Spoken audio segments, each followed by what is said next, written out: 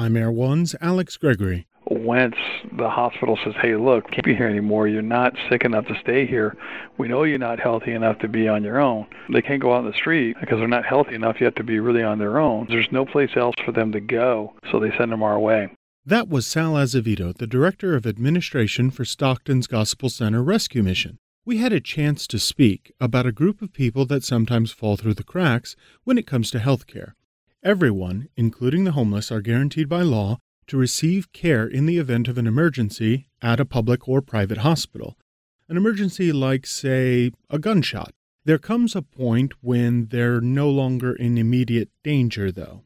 Hospitals are often limited by the availability of patient beds, which is why there's often a bit of triaging for inpatients. That's why it's not uncommon for people beginning the recuperation or physical therapy part of their treatment plan to sometimes be reclassified as outpatients. They're supposed to begin that phase at home. For someone who's homeless, though, that's potentially an infection waiting to happen.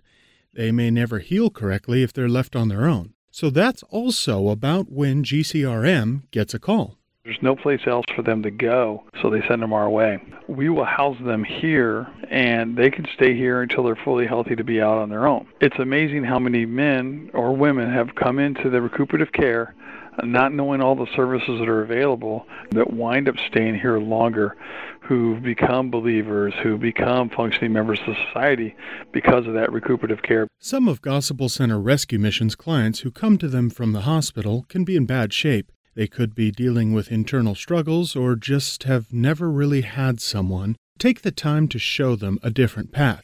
The path that GCRM shows those who want to take part in it is called the New Life Program. It's a series of classes where it's a Genesis counseling. We also have classes on anger management and setting boundaries. And through these, we help them understand what causes addiction and how to address those issues. A lot of them, we're helping them get their GEDs or to learn to read and write more efficiently so that when they do leave, they're able to find gainful employment. We're also in the process of setting them up with job readiness programs, how to create a resume, things of that nature, which many of them have never had the experiences of learning these things.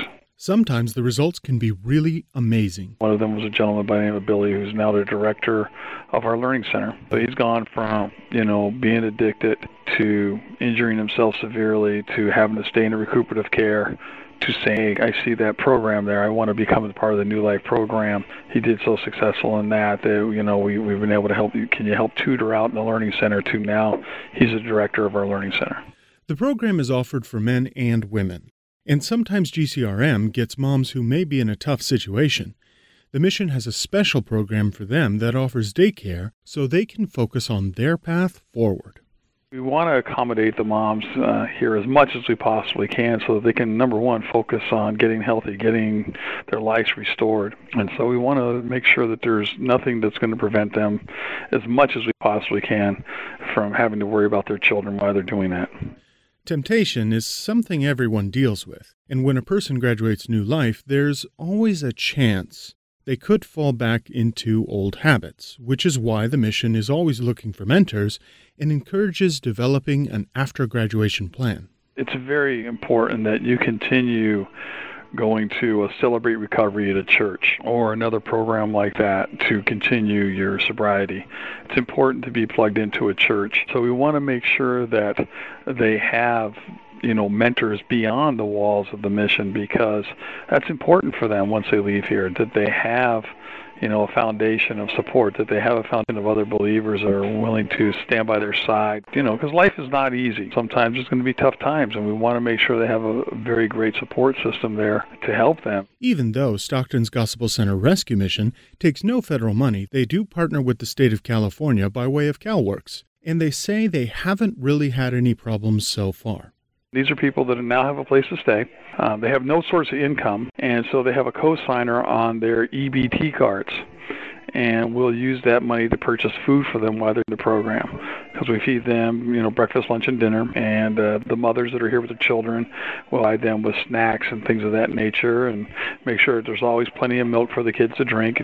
And I don't think that the state of California minds too much that we're now making these people functioning members of society. They're taxpayers. The big issue with any federal funding of that nature is that there's so many strings attached to it that it tends to hinder us from really presenting the gospel of Jesus Christ. Our thanks to Sal Azevedo and the Stockton Gospel Center Rescue Mission for having a chat with us, and thank you for listening. I'm Air One's Alex Gregory.